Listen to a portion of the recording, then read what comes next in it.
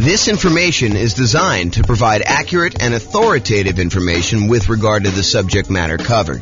It is offered with the understanding that the presenters are not engaged in rendering legal, accounting, or other professional services. If legal advice or other expert advice is required, the services of a competent professional should be sought. Welcome to the Honolulu Real Estate Investing and Real Estate Financial Planning Podcast. Learn all about investing in real estate in Honolulu, Hawaii, with a combination of real estate financial planning and modeling with numbers specific to Honolulu, plus syndicated, more generalized recordings of live and pre-recorded real estate investing classes, not all of them specific to Honolulu. Be sure to stay tuned after the podcast for a message from our sponsors. All right, welcome everybody. This is James Orr, and today I'm excited. We've got a special guest. We've got Ryan Chaw, and he's going to talk to us about his unique real estate investing strategy, and I'm super excited to hear about what he's got going on there. So welcome, Ryan. How are you? Hey, thanks, James Orr. Excited to be on the podcast, and I'm honored. Thank you. Oh, you're very, very welcome. So tell me about this unique strategy. What's going on? Like, what have you been doing, and how does it work? Yeah, it's kind of like house hacking on steroids. Basically, we'll take a pretty large single-family home or duplex, and we'll add extra bedrooms to the house and rent out to a local college town. So typically, these houses will have 5 or 6 bedrooms, maybe 7 or 8 even, and a 5 or 6 bedroom house. And if we charge $600 a month per student, it ends up being $3,600. A 7-bedroom would be $4,200, or maybe even $5,000 for an 8-bedroom house.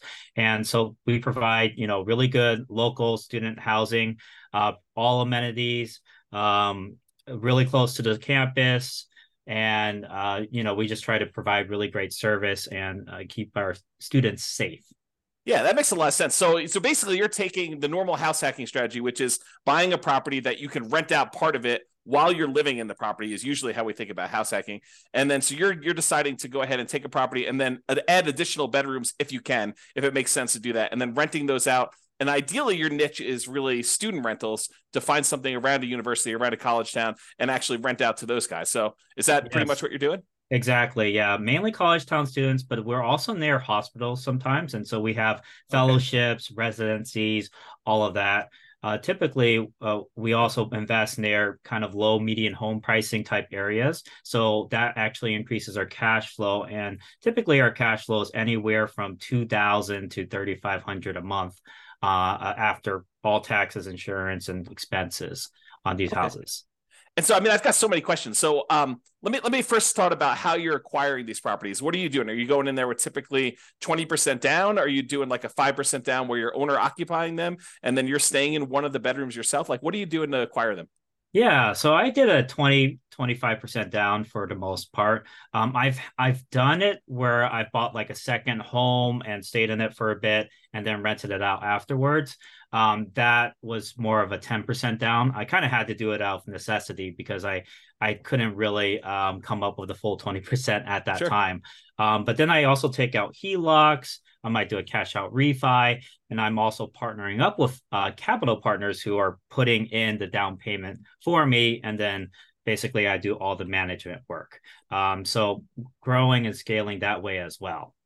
Okay, so you're basically, so some of the stuff you're doing is you're going to go in there and you're going to put 20% down or 25% down, and then you don't have to move into the property, assuming you're not moving into a lot of these properties. Is this something you started like when you were in school, or do you start this after school? Like, what'd you do?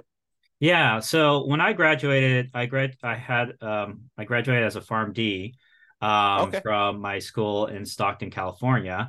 And I just wanted to get started as soon as possible in real estate because I knew it's the best way to create generational wealth.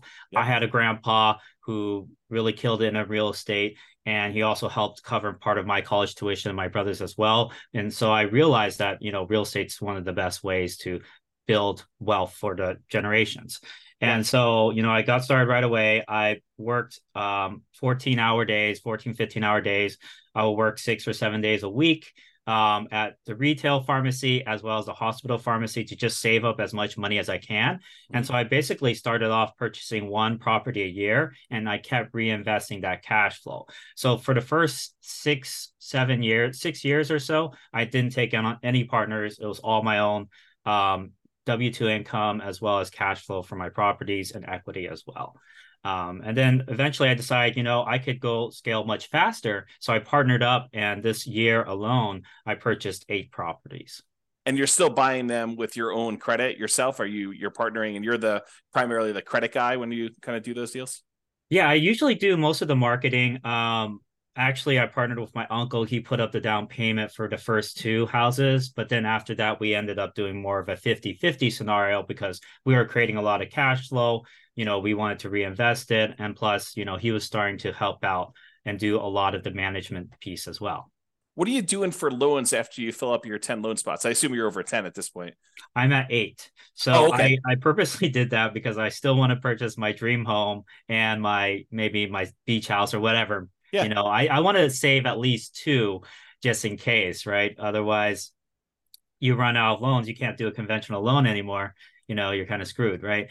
Well, so what we do now is the good news is for owner occupant properties, the 10 loan limit does not apply. So you could still do conventional financing over 10. Where you get caught is if you have more than 10, you try to get your next investor property, then you get cut off. You need to go to some type of other, non-conventional type financing. Right. I did actually use my owner occupied one right now. I'm house hacking this one, but yeah, totally understand there. But yes, what we do is DSCR now. In DSCR, you can use the rental income that the property will generate as long as it covers the debt, the anticipated mortgage payment, monthly mortgage payment. You will be approved for a DSCR loan. It's like a 1.1 times usually the monthly mortgage. And are you seeing mostly 30-year fixed rate financing on those, or are they going to be some type of adjustable rate mortgage with a balloon of some type? 30-year fixed, yeah. I do 30-year fixed. My last one is 8.125%. So it's higher than the investor conventional loan, but not by much, because investor conventional loans, I think they're reaching high 7s, mid 7s right now, 7.5, 7.625, Are you using like a local bank or a national bank to do those kind of DSCR loans? This is actually a national lender. Yeah. I found them through a network that I'm part of called GoBundance. Okay. Very cool. So you said you're managing the properties yourself. And since you're renting the students, are you trying to do like the classic, get the parents to co-sign, and you're doing like a year-long lease, but they're really only there for 9 months? Like, what are you doing for handling some of those traditional student rental type issues? Yeah, for sure. So I always do a lease. If I'm in the middle of the year, I'll do a lease until July 31st. And then from there, I'll do August to August leases. Because a lot of these people who are doing like fellowships and residencies, they're really not taking much summer off anyways. Yeah. Plus a lot of grad students, they're doing research during the summer, so they still need the place to stay. With that being said, if they do not need it during the summer, they can always sublet it to another tenant, like a summer school tenant. And that happens just fine. I'm able to even help them out. I tell them, I can help you out during summer, although it is your primary responsibility. I'll help you out, and haven't really had issues not having like somebody not being able to find a subletter. Like I would say 9 times out of 10, they're able to find a subletter. And so are you co-signing? I would say it depends. So the kids have several ways to pay the rent. They could take out student loans. They can take out, might have financial aid. They might have a job. The most common way is their parents are covering the rent, right? Mm-hmm. So if you have the parents covering the rent, in that case, I will have them co-sign. And what's great about this method is you never have to deal with unpaid rent, because what parent is going to just stop paying rent for their kids' lodging, right? Yes, likely. Well, I've known some crazy parents out there. Maybe you find one that's willing to let their kid go. As long as they have a good relationship. Okay, so that's awesome. So you're not really having the need to do the co-signer if you're getting student loans or financial aid, because you think if they demonstrate that the financial aid has a section for room and board, which is the case in a lot of cases. I've even had somebody who paid the full year, never stayed at the house, but the financial aid was covering it. So said, might as well take it. Are you collecting the entire lease amount up front then, or are you collecting it as they pay out with the student loans? I don't even know how student loans work anymore. Yeah, so it's due on a monthly basis still. Okay. Yeah. And does the student loan stuff come out like all in one lump sum, or does it come out in Yeah, like usually monthly? it does. So come out like for the fall semester, there'll be a one lump sum, and then there'll be a lump sum for spring. Usually, it's around August timeframe or so that they'll get most of the funds, Okay. or a And little like, bit before.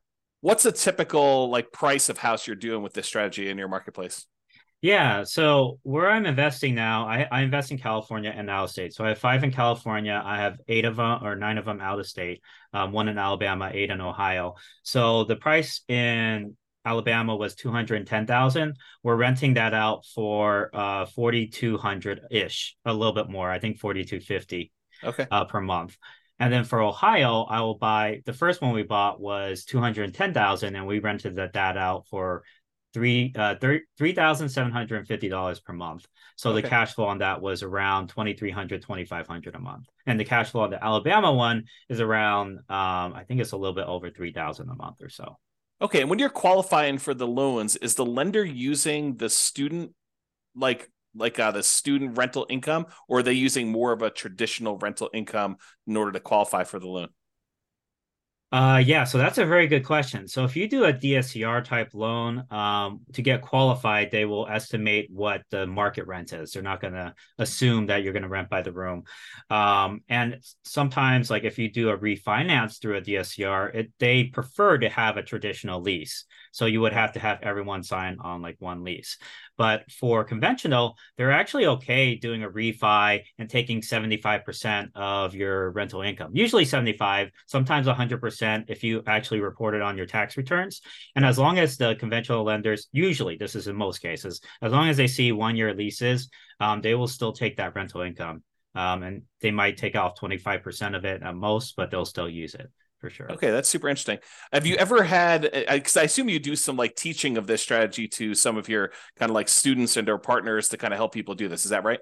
Yeah, Yeah. definitely. Do you have people ever utilize like a variation of like a cross between the nomad real estate investing strategy of buying a property, moving in, living there for a year, and Mhm. then after the year converting that to a rental and kind of repeating sequentially in order to acquire their rental properties that way? And of course, the benefit is the 5% down owner occupant loan, and the better interest rates than you would get if you're doing like these DSCR and or investor type loans. Do you have any students who are doing like the move into the property, live there for a year, maybe even while they're in school, get roommates, and Yeah. then convert that one and keep it as a student rental to kind of maximize it? Yeah, definitely. I actually had three students this year at least that have done that strategy. They lived in it for a bit, or maybe, a year or at least a couple months, right? And Yeah. then they rented out to housemates, and Yep. then that's how they got started essentially. Yeah. And they're able to also put a lower down payment potentially. You do have to be careful with those regulations, though. Um, Generally, you do have to stay in it for a year, right? Yep. Unless you have a really good reason not to, like you lost your job or you're Sure. switching jobs, or maybe you had your mom you had to take care of who's sick, whatever, right? But generally speaking, yeah, if you do a house hacking strategy, you want to stay in it for a year. And I'm actually doing that myself right now. This house that I'm living in, I have four other roommates or four other housemates, Yeah. and so my rental income on this one is 3,650 per month, and my mortgage payment is 2,300, and I'm in Sacramento. So So 3650. So you're getting like $910 on average per roommate, essentially, in order to have someone living in that property. Is that about right? yeah, exactly. So 965 for the largest room, 850, 870, and then 830. And is Something like this, this. and I assume are you including utilities in your rents, or are you like charging them utilities as well, pro rata? Separate. Yeah, it's separate. Yeah, it's Okay. actually not included. They will divide it by however many tenants there are at the house. But I will cover the vacant room. So if there is a vacancy, I will cover the utilities for that one room. But like, let's say there's five people at the house, the bill is, I don't know, 400 or something like that. Each person would pay maybe $80 a month for utilities. Okay. Have you Um, had any issues with filling a vacancy like mid semester or anything like that? Or like if you don't fill it before the start of a school semester, it's a little harder to fill or anything like that? That's actually a great question as well. So a lot of people worry about that, but that's actually not the case, because there's always people coming into the college. In Mm-hmm. fact, around now, September, October and November, you'll actually see a lot of international students coming in because they just had their visas approved. Okay. And visas, they get approved anywhere from, during the summer all the way until like December, basically. So you have all these students who are coming in finally after their visas approved and, getting started in person learning right away. But before that, they had to get all that situated. So you'll see a lot of people coming in like that. Also, if you're close by a hospital, it really doesn't matter Yeah. what the timing is. But with that being said, there are going to be like a big wave of students that will apply in April, May, and July. And then for spring semester, you'll get a wave around, November, December timeframe. So there's always people applying. There's even summer school, right? They'll apply around March or so. So you'll always get these kind of waves throughout. So don't worry too much about the timing. I actually purchased in the last year, I purchased pretty much a property every other month or so. Okay. Yeah, it's just throughout, and we still filled them all the rooms. Yeah, Okay. part of it is judging demand though too. You have to make sure you figure out your market demand, and there's a lot of techniques to do that for sure. Yeah. Are you doing your own property management? Yeah, actually, I do. I do have this general contractor with my business partner, and he does really great work. He's very reliable, and as long as I have, we have that boots on the ground that we can count on, that understands that we're out of state, so he might have to go the extra mile to make things happen. That once you have that one really good team player, you're set essentially. Okay. Yeah. Are you doing like house rules, and are you like establishing those? Or are you letting them kind of like rule themselves, like Lord of the Flies type of style, or like what are you doing there for like managing the house while you're away? Yeah, I mean, whoever wins, right? No. Yeah, so basically I send out this kind of like a PDF PowerPoint basically that they all kind of can go through, and it lists out all the house rules, what's the Wi-Fi, what's trash day, all of that type of stuff, right? Okay. Or what do you do if you're locked out? What's the lockbox code? And yeah, basically they get that right before they move in. Okay. Okay, good. Mm-hmm. And so they're doing all that stuff there, and they're able to pretty much self-manage. Are you how concerned, or what do you do about like putting a new person into a house of four other strangers? Are you concerned about that, or how are you addressing No, some of not those too issues? much. Okay. For them, they're okay. This is the reason why it's a good deal for them, right? Okay. The dormitories, they'll charge like $1,900 or $1,200 for a room, and you'll be staying with somebody else. You'll be like bunking with someone Yes. essentially, right? So you're gonna have to wake up to their 7 a.m. alarm, even though you wanted to sleep in whatever on the weekend or Yeah. whatever, right? And you also have to pay for a meal plan on top of that. And so for a lot of students that are trying to save money and parents, right, they'd rather pay more like $600, $700, get their own private room, no bunkmate, right? Yep. And have all of this space and be able to choose their own meals, right? Rather than having to select a meal plan. Plus, they have a full-on kitchen, they have a backyard, they have parking that you don't have to pay for. They don't have to climb like 3 flights of stairs to get to their dorm room, right? So it's very convenient for a lot of people, and it saves a ton of money. You're paying half the price for a lot more privacy. Yeah. And so that's just, a lot better. When I was in the dorms, I shared the communal bathroom was with 30 other students. Yeah. So it definitely is an upgrade from that. Yeah. So do you keep a certain ratio of beds to baths? Are you doing like, hey, no more than, like 2 bedrooms per bathroom? Are you trying to keep a ratio of that when you're buying the houses? So the max number of bedrooms that can go to a bathroom is 3-to-1 typically. Okay. I know, I mean, my dad, for example, he had like 5 other siblings, and basically they had to all share one bathroom along with the parents. So it was pretty messy.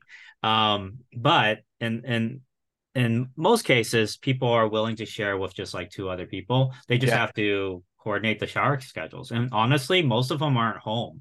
They're usually in class or in lab or studying at the library, right? Right. And so they're only using the restroom to shower and sleep, essentially. Okay, interesting. Mhm. So I know and I'm sure this varies market to market. And I'm sure you do some research on this. In my particular market where I happen to live, we have a occupancy law. It's called Yeah. it's called the 2+1 rule. And so you can only have two people plus one additional person, the two unrelated. So two Yeah. plus one unrelated person living in a particular property. Are you like checking that as you go and do it, or is student housing like exempt from that rule, or what are you doing about that? Yeah, no, for sure. That's a very good question. We always have to bring that up because in certain markets they'll have these ordinances and they'll actually have cases where, student potentially was kicked out because the occupancy limit was Mm-hmm. breached. So it's really important to be aware of the laws in your market. But Yeah. with that being said, there are exceptions you can have. So there's Mm-hmm. something called like a change of use permit, where you can change the use of your house from maybe a single family home to a boarding house or a rooming Yeah. house. There's also a variance, zoning variance. So you could pursue that and get yours basically as a special exception since we're so close to the school, and we're bringing in professional students. Can we go ahead and do this? So the other thing to keep in mind is that limit is per unit. So if you have like a duplex, you can still have, let's say there's 3 unrelated per unit, then that's 6. If there's Yeah. 4 unrelated, that's 8. And sometimes even, for example, University of Alabama, I know if you invest near there, they have this kind of zoning directly around the school that has up to 5 unrelated. And then Yeah. past that zone, basically, I think it's 4 unrelated or something like that. Okay. But yeah, you have to make sure you're keeping up with the zoning laws. But what I would do is contact a local real estate attorney and say, hey, this is what I want to do. Occupancy limits, what can we do about this? Right. Because we're trying to offer, really good student housing. These are professional students, what's the difference between this versus somebody who has like I don't know, extended family? Maybe they adopt like 4 kids, right? It's honestly, I think these laws are discriminatory. Like, for example, if you adopted 4 kids, they're not related. I mean, by blood, right? Wouldn't that be considered against the law, right? In our particular market, it's actually if they're adopted by you, they count as being part of your family. But Oh, I'm sure okay. every Yeah. one is a little bit different. You got to go actually read the regulations. But in my Yeah. particular market, that's how it works. Sure. Yeah. Polygamy. I don't know. Yeah, I don't know I about wouldn't that say. one. So I'm not it is seeing many of those here. inherent, in my opinion, it's kind of inherently discriminatory. But I mean, also you have to make sure you're in compliance with the law. So you Yeah. have to talk to a real estate attorney who's an expert in that. And that's Yeah. kind of their job to kind of make sure you're doing it correctly. Have you done this strategy outside like a local university or a local hospital sort of area? Like have you tried this just in a random spot? I wouldn't say no, no, no. I wouldn't say that because I definitely we're very focused on providing really good student housing, right? Being the Okay. best student housing provider. So we always want to be in a market that has a lot of like hospital positions or a really good college. Usually it's a top college if you're thinking about like Ivy League colleges, maybe like John Hopkins or Princeton or whatever, right? We Yeah. don't have to be Ivy League, but we're still in the top like 200, 300 colleges usually. Yeah. Have you done traditional rentals before, or has this been your strategy since day one? It's pretty much been my strategy since day one. My Okay. grandpa did do traditional rentals. He had a set of 6 flats in San Francisco. And Okay. so he rented out to families. He had so much trouble with that house. Like a hoarder tenant, a tenant who would stomp on his like the ceiling above him at like 3 a.m. So like they're Yeah. having like these parties at like 2 a.m. or something like that. So they're dancing at 2 a.m. So yeah, he had a lot of difficulty with that. The thing I like about students is especially high quality students like juniors, seniors, grad students, they're really focused. Like they want to get that doctorate. They want to Yeah. get that MBA, JD, MD, etc., engineering degree, whatever. So they're highly focused on their studies and they're going to generally take care of the house too. I mean, they don't want to live in a pigsty, most of them. Yeah. So they're going to be, some of the best tenants you will ever have, in my opinion. Some people think that, oh, it's a frat party or something like that. But Yeah. honestly, I've had way better experiences with these tenants than my colleagues have, my grandpa's had, my relatives, whatever, right? Yeah.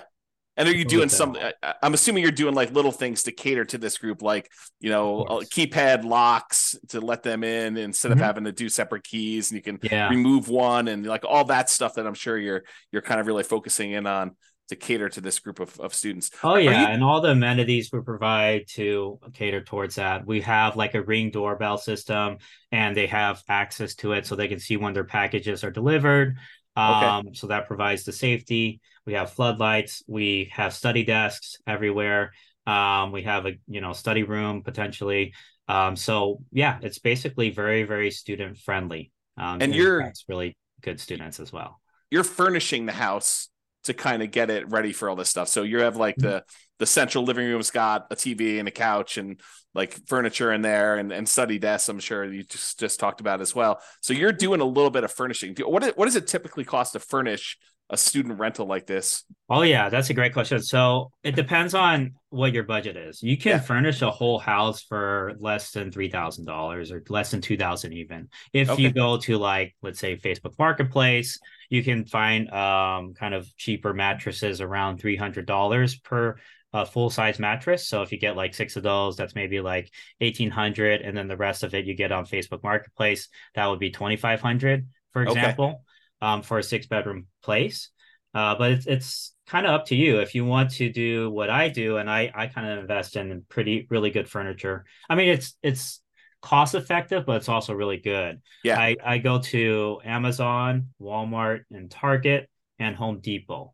Those are kind of like my go-to places, and Lowe's Yeah. as well. And then for kitchenware, you can actually save a lot of money on that. You don't need a fancy kitchenware set. You can just go to the Dollar Tree or the 99-cent store, and all the utensils will be like $1, right? Or plates Okay. and cups will be $1, but it's still really good quality. Like I use it all the time, Yeah. my house. So like the amount of furnishing you're doing, you're providing like a bed, a clothes dresser or something like that in their rooms, the couch in the living room. I'm sure. Are you doing a TV? No, You're, actually, you're not I do providing a not TV do at a all. TV. Yes, that's up to them if they want to bring in their own TV. I want to encourage studying, right? I want this to be a very Okay. good, You're the quiet, you're the studious landlord environment that for wants them to people. graduate. Yeah. Oh, that's No, pretty no funny. bear pong, Okay. Yeah. But I So mean, it's up to them. If they want to bring in the TV and do that, that's fine as well. Like like I said, like I do keep a pretty good security deposit as well. So if something breaks and it's the student's fault, then yes, we could keep the security deposit. But in my 7.5 years of doing this, the probably the biggest expense I've ever had to replace was like a broken window, and the tenant had to, they covered all of that, right? so you're doing like 1 month's rent of security deposit, or you're doing larger than that? 1 month rent for Ohio and Alabama, and 1.5 in California. Because if you go past the limit, the state limit, you Yeah. have to pay interest on it. So those are the Okay. state limits. And so you're doing the maximum whatever you can in that particular marketplace after Uh, talking to the local attorney. yeah, I gotta look up California, but it was 1.5 last time I checked, I So when believe. you help your students do this, are they doing it in their local marketplace? Or are you just saying, hey, look, these are the 5 markets we've determined are really good for doing this. And I don't care where you live, you can go invest in these markets. They're better for this particular model than other places. So this model works anywhere. Okay. I mean, I'm in California. I have 5 rentals in California. Yeah. I've probably made at least like I've every house I've had has gone up at least 100,000. So I've Yeah. made at least 500K just from the appreciation over Sure. the 7 years I've been doing this. And that's because it's California, right? Yeah. So it depends on what your goals are. If you're really going for the cash flow, maybe California is not the best. You might be able to get like 1,500. Actually, I did get somebody recently, last month, who got like 2,200 or something, but it was a $600,000 property, right? So you're not going to have as great of a return on it. But still, with that being said, you can still cash flow 1,000 to 1,500 per month on the right properties in California, even during this time. As far as out of state, there's definitely a lot more opportunity, at least, being in California, right? So I've had a lot of people who were in the Bay Area. I think I have at least 4 or 5, well, yeah, over 5 actually, over 5 clients who live in the Bay, but then they rented, they bought out of state. Yeah. Because they wanted that cash flow. But then Right. again, I've also had a lot of people who purchase in state, San Jose, Riverside, UC San Bernardino, Stockton, Sacramento, Elk Grove. So, it works everywhere, Yeah. essentially. Just like, Yeah, do you want that's more appreciation or cash flow?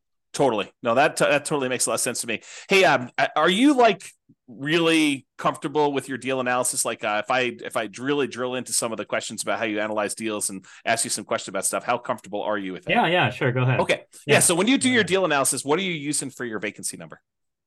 5% or so. The Okay, you're first using year there's going to be a little bit of vacancy potentially. There could be. Like sometimes I get it filled within 2 weeks, but sometimes it could be a month, might be a month and a half, right? And that's pretty typical.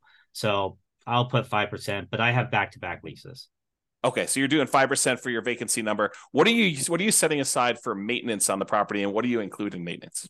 1% of the total property price. So let's say it's like a $500,000 house. I'll set aside $5,000 a year, or 300,000. I'll set aside 3,000 a year. Okay. That's for, I mean, there's appliances that break down all the time. Maybe a toilet, maybe some plumbing issues.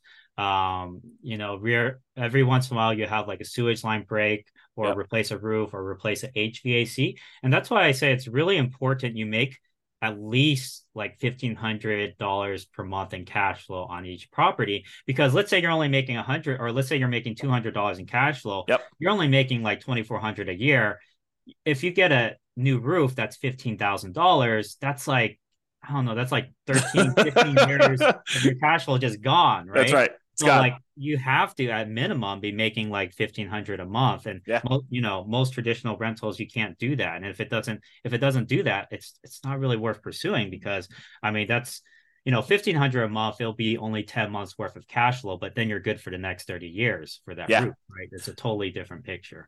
So very important, not to leave half your money on the table. That's why I say renting by the room is the future, man. Co-living, it's saving people a lot of money, Yeah. or so they can save their down payment for the actual house they buy eventually. And it's also a win-win situation, because for you have enough cash flow to support the capital expenditures like your roof, your HVAC, the sewage line. Now, with that being said, you definitely want to do inspections like during the home inspection period, because you want to catch all those things right away. I always do a sewage lateral line inspection pretty much no matter what, Yep. unless it's like 2000s or something like that, or newer. Yeah. But yeah, you want to catch all that stuff so you can negotiate with the seller, and at least the seller can pay for half of it. And I've had a full roof paid for. I've had two full roofs paid for, actually, and I've had half the HVAC paid for. But I've also had to replace roofs and HVACs. So Yeah. can't always So get when so let me dig into your maintenance a little bit. So you've included some things in here that I would normally consider like more of a capital expense on a property, but it seems like you named those as part of your maintenance. Do you have a separate capital expense allotment that Yeah, you're I using? usually assume CapEx to be, I set aside like 10,000 or so, generally speaking, for cap. 10,000 per what period? I just at the beginning, Okay. Then I also set aside, like I said, 3,000 a year that will go towards landscaping, appliances, general maintenance, etc. But And that's your maintenance number. yeah, exactly. Yeah. And that's like, what you get from taking all the expenses that I've had over like 5 years, or well, it's been 7 years now, but I did an average over 5 years, and I just divided and set, and it turned out to be around 3,000 per house ish. Okay. Yeah. And are you like how often are you doing paint and carpet? How many turns do you typically get out of paint and carpet with a student rental Oh before you yeah. have to? So at the beginning, I might replace some of the carpet if it's Yeah. really messy. What's nice is LVP, right? Yeah. Is $3 to $4 per square foot. That's actually really, really, really cheap. Yeah. I mean, a bedroom will be maybe 120 square foot. That's maybe 360 for materials. Your guy charges labor. It might be, I don't know, 600, 700. I mean, it should be, but it depends on who you use, obviously. If you have Yeah. somebody with a license, they might want to charge more. But you can have a handyman replace flooring. Okay. I And so now going back to the deal analysis part, so we kind of got a better understanding of maintenance and capex and how you break that down. So as far as your personal expenses as being the owner of the property, I understand long-term rentals really, really well. I don't do any student rentals. What other expenses do you have on the property that you don't typically have on other rentals? Are there any utilities you're paying? What is considered an additional expense that you don't normally have on like these long-term rentals? It's very similar. The utility bills will be higher, but it's divided among the tenants, right? Yeah. So you're still not paying it. As far as maintenance, you do have to counsel them to do certain things that maybe somebody who has lived at a house for a long time might know. But Yeah. with that being said, even traditional long-term renters, they don't know things, you would think they would know. But anyways, there's certain maintenance things like any type of grease, like you're frying up bacon or whatever, you want to solidify it and you pour it into a fat trapper, and then when it solidifies, you put it in the trash can. Otherwise, if you pour it down your kitchen sink, that thing's gonna clog, right? Yep. Same thing for hair in showers. Happens all the time, right? Got to get a hair catcher. I also have a kitchen sink hair catcher as well, that I purchased that they can, clear out when the hair Yeah. gets high. But if they don't do that, I would say 6 months in, you'll probably have some sort of, the shower's backing up. What do I do? Kind of Yep. call, right? So you Yep. have to train them how to do these things, and it's all part of kind of like the move-in instruction/house rules. Are they mowing the lawn at your properties, or are you doing that as a service for them? No, I do it as a service. So I pay for landscaping. I think the landlord generally should pay for landscaping, but I did have a group of students who are like, "Oh, can we save money in rent if we maintain the yard?" And I Yeah. was like, "Yeah, sure. Why not?" So we knocked off $20 per student or $15 per student, and then they maintained the yard for us. So we didn't have to Okay. pay. And so they're doing lawn mowing. Or you're doing lawn mowing in most cases, except for that one kind of road case Yeah, where they're except for doing that it. one exception in like 7 years. Yeah. What's your lawn mowing usually run you? 60 to 90 a month. A month? Okay. Yeah, if it's like more complicated, really fancy, like trees everywhere and all that, it might be Yeah. more like 110 or 100. Yeah. And what are you doing for like snow removal? I'm sure Alabama probably doesn't get much snow. I don't know where you are in Yeah. California they get snow, Yeah, but it's a good Ohio question. you do, right? Yeah. So definitely they're not so I do provide a snow shovel, for Okay. water projects, but The shovel, or you actually provide snow removal? shovel and snow removal. So it depends. Like, there's a huge blizzard, right? Obviously, I don't want the kids going out and shoveling snow. I'll tell them Yeah. that. But if it's light snow, they can kind of help remove the snow from at least the front of the house. But with that being said, like if there's a blizzard and it's really bad, um, we'll get a snow removal guy out there. Okay. And so you're kind of manually managing all these things remotely, like Yes, so. but I do also have VAs, and very soon I'm going to have Okay. an executive assistant. And we created SOPs, a scope of work for them, and everything Nice. already. So they're going to be taking on that project sometime next month or so.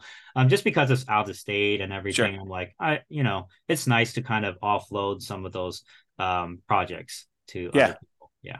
Okay, that's really cool. So based on like the numbers you've gotten there, when you run your analysis, are you doing like a cash on cash analysis for your properties? Like, are you determining the cash number? Would you know what Yeah. your cash on cash typically runs for these for you and your students in general? I don't need to know Yeah. yours specifically.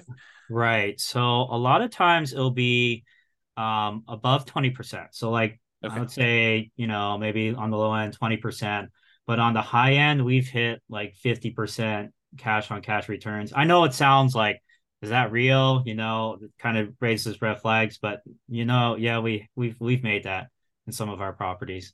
Yeah, and when you do your calculation, I'm assuming you are taking into account vacancy and the maintenance numbers that we talked about, and I assume the Yeah. CapEx numbers you're talking about, Yeah, you always have to take into account all of that. and Yeah. utilities and stuff like that for those. So Mhm. yeah, okay, good. So Yeah. it sounds like there's some pretty good returns to be made here, and at those rates, I mean, paying off the property is can be accelerated if you decide that's your strategy. If you want to go and reinvest things and pay down your loans, or you want to acquire additional units in parallel, I guess you could do that too. You save it for down Yeah, payments and yeah, exactly. I use it actually to paid down acquire. my very first property, and then sold it for 437,000 to buy 7 other properties. So you re-leveraged. You basically went in, you bought properties, let it appreciate because we were in a very bull market, with the market Yeah, going up last 10 exactly. years or so. That was my first house too, so 7 years ago. So Okay. significant amount of equity on that one. Yeah. And then you went and sold it. And then did you 1031, or did you just kind of take the money, pay the taxes on it, and then go out and redo it again? Yeah, I would recommend 1031 if you can, but it did require reinvested all of it, and I wanted cash available because we know, the economy. No one knows where the economy is Sure. going, but it's good to have cash on hand. So I Yeah. wanted that cash, so I was like, okay, let's just do this instead. Yeah. Are you a big reserve guy? Like, do you think a lot about reserves when you do your Oh rental yeah. property stuff? Oh Okay. yeah. I always 100,000 in reserves. Where I'm at right now, at least 100,000. Otherwise it's like, you know, I've seen a lot of stuff go down in houses right after Yeah. 7.5 years. When I guess like at the beginning, if you have like four properties, up to four properties, you could probably get away with like 25, 30,000 in reserves or so. Um, Unless you want to put everything on a credit card. And there are business credit cards, by the way, that'll do 0% for a year Sure. if you're worried. And there's also HELOCs as well, which you don't have to take out until you use it. But so I have all that. But then when you really scale, it's really important to keep a lot of capital in your pocket just because there's just things that come up. Yep. And I would say when you hit 10 properties, I would recommend having a good 80 to 100,000 kind of just as cash. So Or, you or think of maybe as a HELOC, maybe as a HELOC. Yeah. so you think of it in terms of a fixed dollar amount and less so in terms of like the number of months of the actual expenses you have on all of your rental properties combined, like like 6 months of reserves as an example versus your $25,000 in your account. You like to think of it in the dollar amount. Yeah, I usually do. Okay. I think about what I might have to eventually replace on each property as well. Sure. Right. And so Yeah. all of that kind of goes into deciding how much should we keep in reserves. Okay. So you're merging reserves with your CapEx account. Yeah, yeah. So Okay. a couple of reasons too, like, when and we've seen this recently, right? Banks are what do you call resolvent? What do you call it? They're insolvent. Insolvent. Yeah. Yeah, that's the word. Silicon Valley banks that we're talking about. Right, exactly. And that's just how the banking system works, right? If everyone wants their money, they don't have it, right? Sure. That literally is the definition of modern day banking. So, what happened in 2008 is all these people who took out HELOCs and all those banks started demanding, all that money back, right? And so one thing we're doing is pulling on some HELOCs, and we're okay paying some of the interest on that, Sure. just for the peace of mind to have that Yeah. liquidity, right? It's Because if you almost like pull it out and you put it in another bank, now they can't close the account. But if you paid off that HELOC or you don't use that HELOC, they can just decide to close that account. totally. It's actually written in the HELOC contract in most cases too. Yeah. So yeah, Yeah. if you're a Totally. real estate investor, keep that in mind, especially during these times. Good. Well, I'm glad you're doing the reserves. I'm glad you're teaching the reserves thing. Let me ask you kind of like a follow-up question about reserves then. Are you taking into account your reserves as a drag on your cash on cash return on investment? Are you setting aside like saying, hey, I'm acquiring this property. I know I need to have 6 months of reserve. So my total amount invested is my down payment plus my closing costs plus, my rent ready costs in order to get all the stuff ready to do it. Plus now I know that I've got 6 months of reserve. So I'm taking that into account when I do my analysis. No, I'm not including that in the cash on cash return if that's what you're Yeah. asking, because I'm not dividing by 100,000 in reserves. I'm dividing by the down payment plus the closing costs plus the renovation costs. Yeah, and I guess when you have 100,000 that you're spreading out across 10 properties, you probably wouldn't allocate the full 100,000 to a new purchase anyway. But I was thinking if you do that, like say, hey, in order to acquire this new property, the lender is going to require I have 6 months worth of reserves for this particular new property that I'm doing. So I'm gonna say, hey, look, I'm setting aside this 6 months of money. I need this money in order to make the investment. So in order to calculate my true cash on cash return on investment, I really do need to take into account that I got this 6 months worth of reserves drag, and I can count that these 6 months of reserves is in whatever it is, your savings account or CD or the stock market, even if you're willing to keep that kind of like there, and you can count that return as part of your overall return, but when you're saying you're doing your cash on cash number to the 20% or whatever the really rough number we think you can do for, it's a range obviously, but you're not taking that into account there, right? Right, not the reserves. Okay. But what's cool about reserves is like when you're getting approved and everything, you could still use like your 401k. They usually can only use like 50% of it though. And then for stocks, they might do 100% or they might do 75%. It really depends on what lender you use. But keep in mind, you can also use your retirement funds as quote unquote, those 6 months reserves. Right. A lot. Yeah. That totally makes sense to me. All right, cool. I asked you this question. I don't know if I got to. If you're all over the place. No problem. I was thinking about it again. I made a list of some questions. So when we talked about the turns for paint and carpet, how often are you doing paint and carpet in these kind of student rentals? Yeah, it depends on what area you're in. I've definitely invested in rougher areas. So, sometimes you get tenants that didn't take care of the Hmm. property. So, you might have to do a whole house painting, but it really depends on what neighborhood, man. I mean, there's something called crimegrade.org. You can look on there. I would say it's pretty accurate for reporting, what areas have a higher crime versus others potentially. Yeah. And then if you invest in more like yellow or green areas, you'll have houses that are probably more well kept together because Hmm. it's just, everyone's high income there. They're keeping, they're paying money to repair their properties as they go along. Yeah. But yeah, I've also bought ones where we've had to, do a whole house, you know, like new flooring, new painting for every single room. So yeah. And so, like, how frequently though? Is it like every 3 years? I mean, I realize there's a range, but is it like on the low end, you should be able to get 2 years at a minimum, even if it's in a rough neighborhood, and then in the really nice ones, you may be able to do it for 5 years or 6 years, Oh, or I see what you're saying. yeah. Yeah, ever since we've replaced with the LVP, that's a very good product. So we haven't had to replace it a second time over the Okay. like 8 years, 7.5 to 8 years I've been doing it. As far as painting, we might do touch-up painting. Hmm. It's great like if you can keep the paint can, right? And sometimes the previous owner does keep the paint can, Yep. because you don't want to try to match the paint, right? Hmm. So yeah, that's mainly like touch up stuff. So Okay. yeah, I would say I don't know if I maybe asked you every about this. Do couple of you years. do you have Yeah. any parking issues, or do you like issue parking Yeah, that's spots? a good point. Yeah. So one thing I don't do is invest in HOA neighborhoods because HOA is another level of government. They could say like literally, hey, we don't allow renters anymore. And they could be Okay. like that, because Yep. they're fast with their decisions, and it's Hmm. not like the city where they have to go through this whole approval process, right? So I never invest in their HOA because they could limit parking spaces, all that type of stuff as well. And so it's really important for me to make sure when I purchase a property that there's enough um, like street parking available, or maybe there's a large pavement or garage that I can park a lot of cars at. But Okay. I always assess that. It's very important to look at that. And usually I try to have enough parking for 5 cars at least. Okay. But with that being said, I'm so close to the school that I would say half the students will either bike or walk or take a shuttle.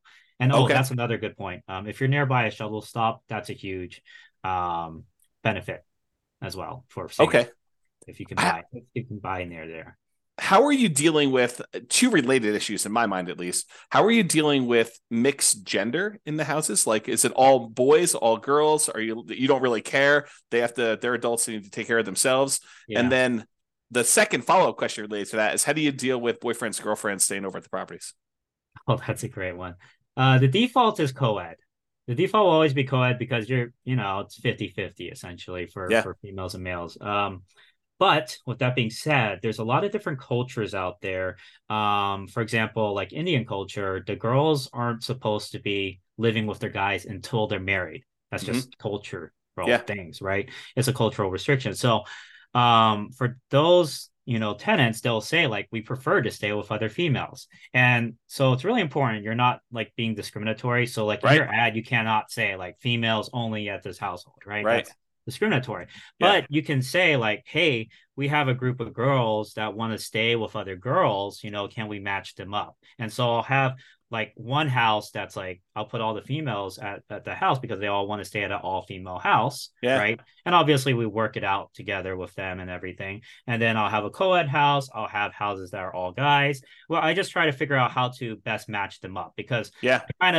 I kind of have a little bit of a questionnaire, like what kind of roommate do you want to stay with? Do you prefer co-ed, Yeah. all females, whatever? And then I'll match them up accordingly. It's kind of like how colleges will do that, like freshman year. What are what qualities in a roommate are you looking for, right? Yeah. So And so you're doing that level of like almost selection and yeah, pre-screening for yeah. your It's on tenants? my Google form. I have an intake form. Okay. What year of you, what Hmm. are your preferences, what room are you preferring, a larger one, a smaller one, all of that type of stuff. Oh, move-in date, of course. So all of that information's on the Google form that I sent out. Okay. Are there any questions I didn't ask that like you normally get that are like, hey, I'm gonna do this thing, but what about this thing? Like, did I miss any crazy ones? I would say No, I mean, I think you were very comprehensive for sure. I would say the keys to success in this industry Yeah. is definitely, I think in general though too, is I think there's always three elements to real estate. The Hmm. first one is the numbers, like getting the math right, getting the deal correct, making sure you have your ROI and all of that. The second one is teams. So making sure you really establish a really good team in whatever market that you're investing in, right? Um, and then the last one is, oh shoot, I'm trying to remember which one it was. That's all But you need. yeah, I mean, You need your there's a numbers in lot your of things. team, then you're good. Right. But oh yeah, capital. That's the Yeah. last. So those Okay. are the three barriers.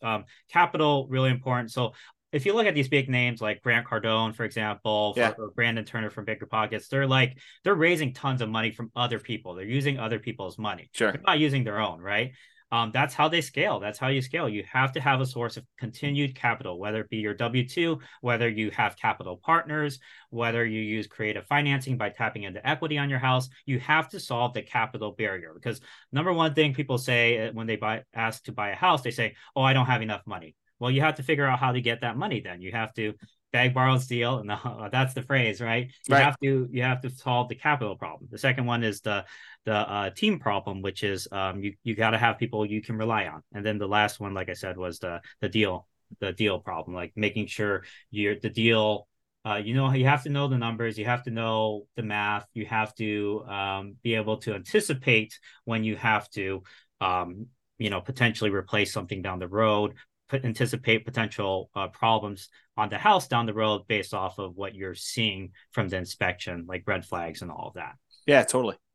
That's great. So when you like help your students out, like what are you doing? Is it a standard thing you're doing? Do you have like a lot of variation? Is it like coaching? Is it just information? Like how are you assisting your students? Mm-hmm. Yeah. So for those who are interested in student housing or creating a student housing business for themselves, I provide a 6-month program. It's one-on-one coaching through Zoom, just like this. And it's 30 minutes to an hour calls, usually every other month or every other week. Sorry. And at the beginning, we kind of meet weekly as well. And we just go A through Z. Market demand or market analysis, deal analysis, renovations and negotiations, marketing, and then how to create like a management system for it as well. Okay. And yeah, all of that all rolled into kind of like a 6-month program. And I've had over 50 clients. I want to say we've been in at least 20 different states already, all Nice. across the US. And, you can invest locally. I would say at least 75% of my students invest locally. Okay. And so I've had like at least, I think I had like 12 clients in California. I've had clients all over the US for sure. So it Okay. works in Awesome. every market. Well, that's really cool. So, yeah, I definitely appreciate you coming on. Is there any last minute thing you want to do? I'll definitely put the link. You have something for people that are interested in learning more about this. I'll put that link in there. Did you want to put out a web address or a phone number on the Oh yeah, audio as yeah, for well? sure.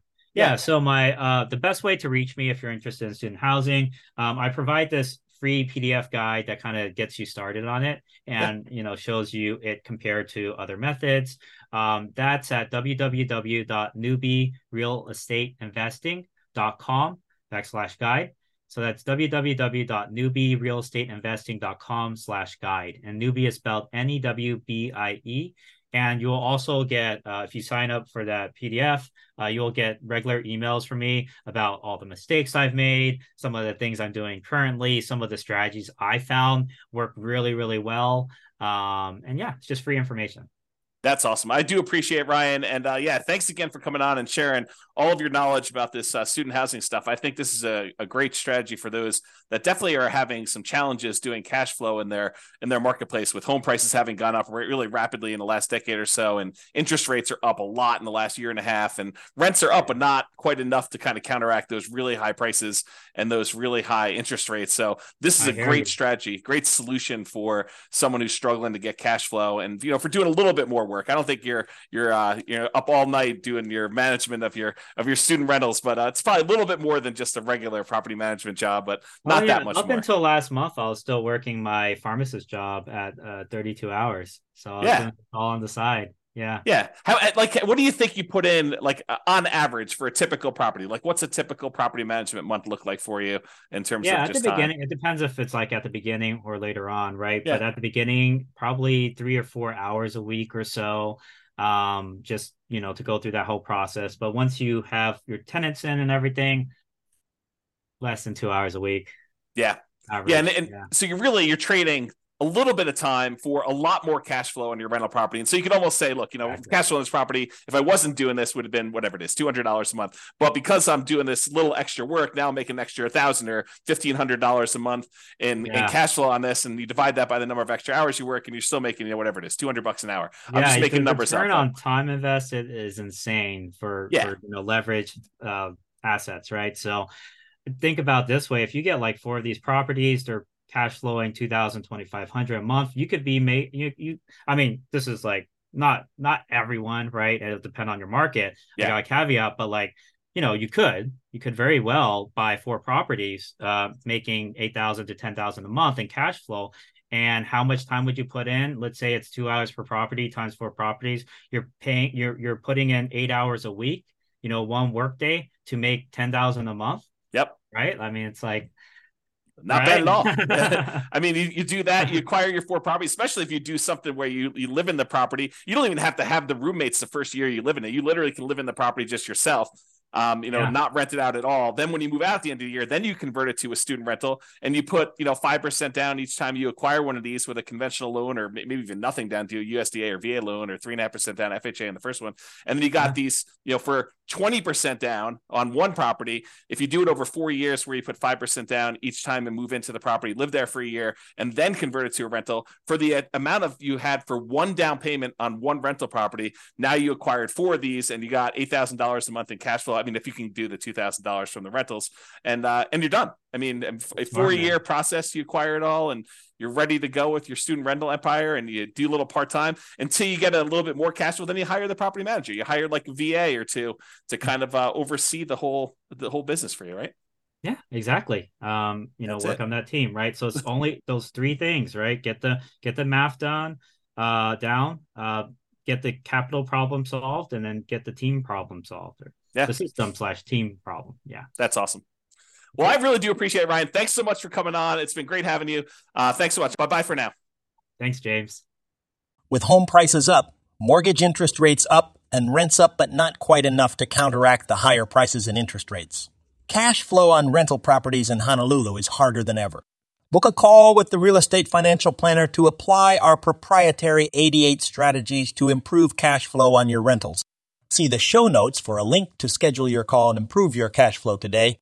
If you're a real estate agent, lender, or professional in Honolulu that wants to help our real estate investor listeners, consider reaching out to learn about collaboration opportunities with this podcast. We'd love to add more value to our listeners by having you assist our investors buy, sell, and finance their real estate investments. See the show notes to schedule a call to discuss collaboration opportunities.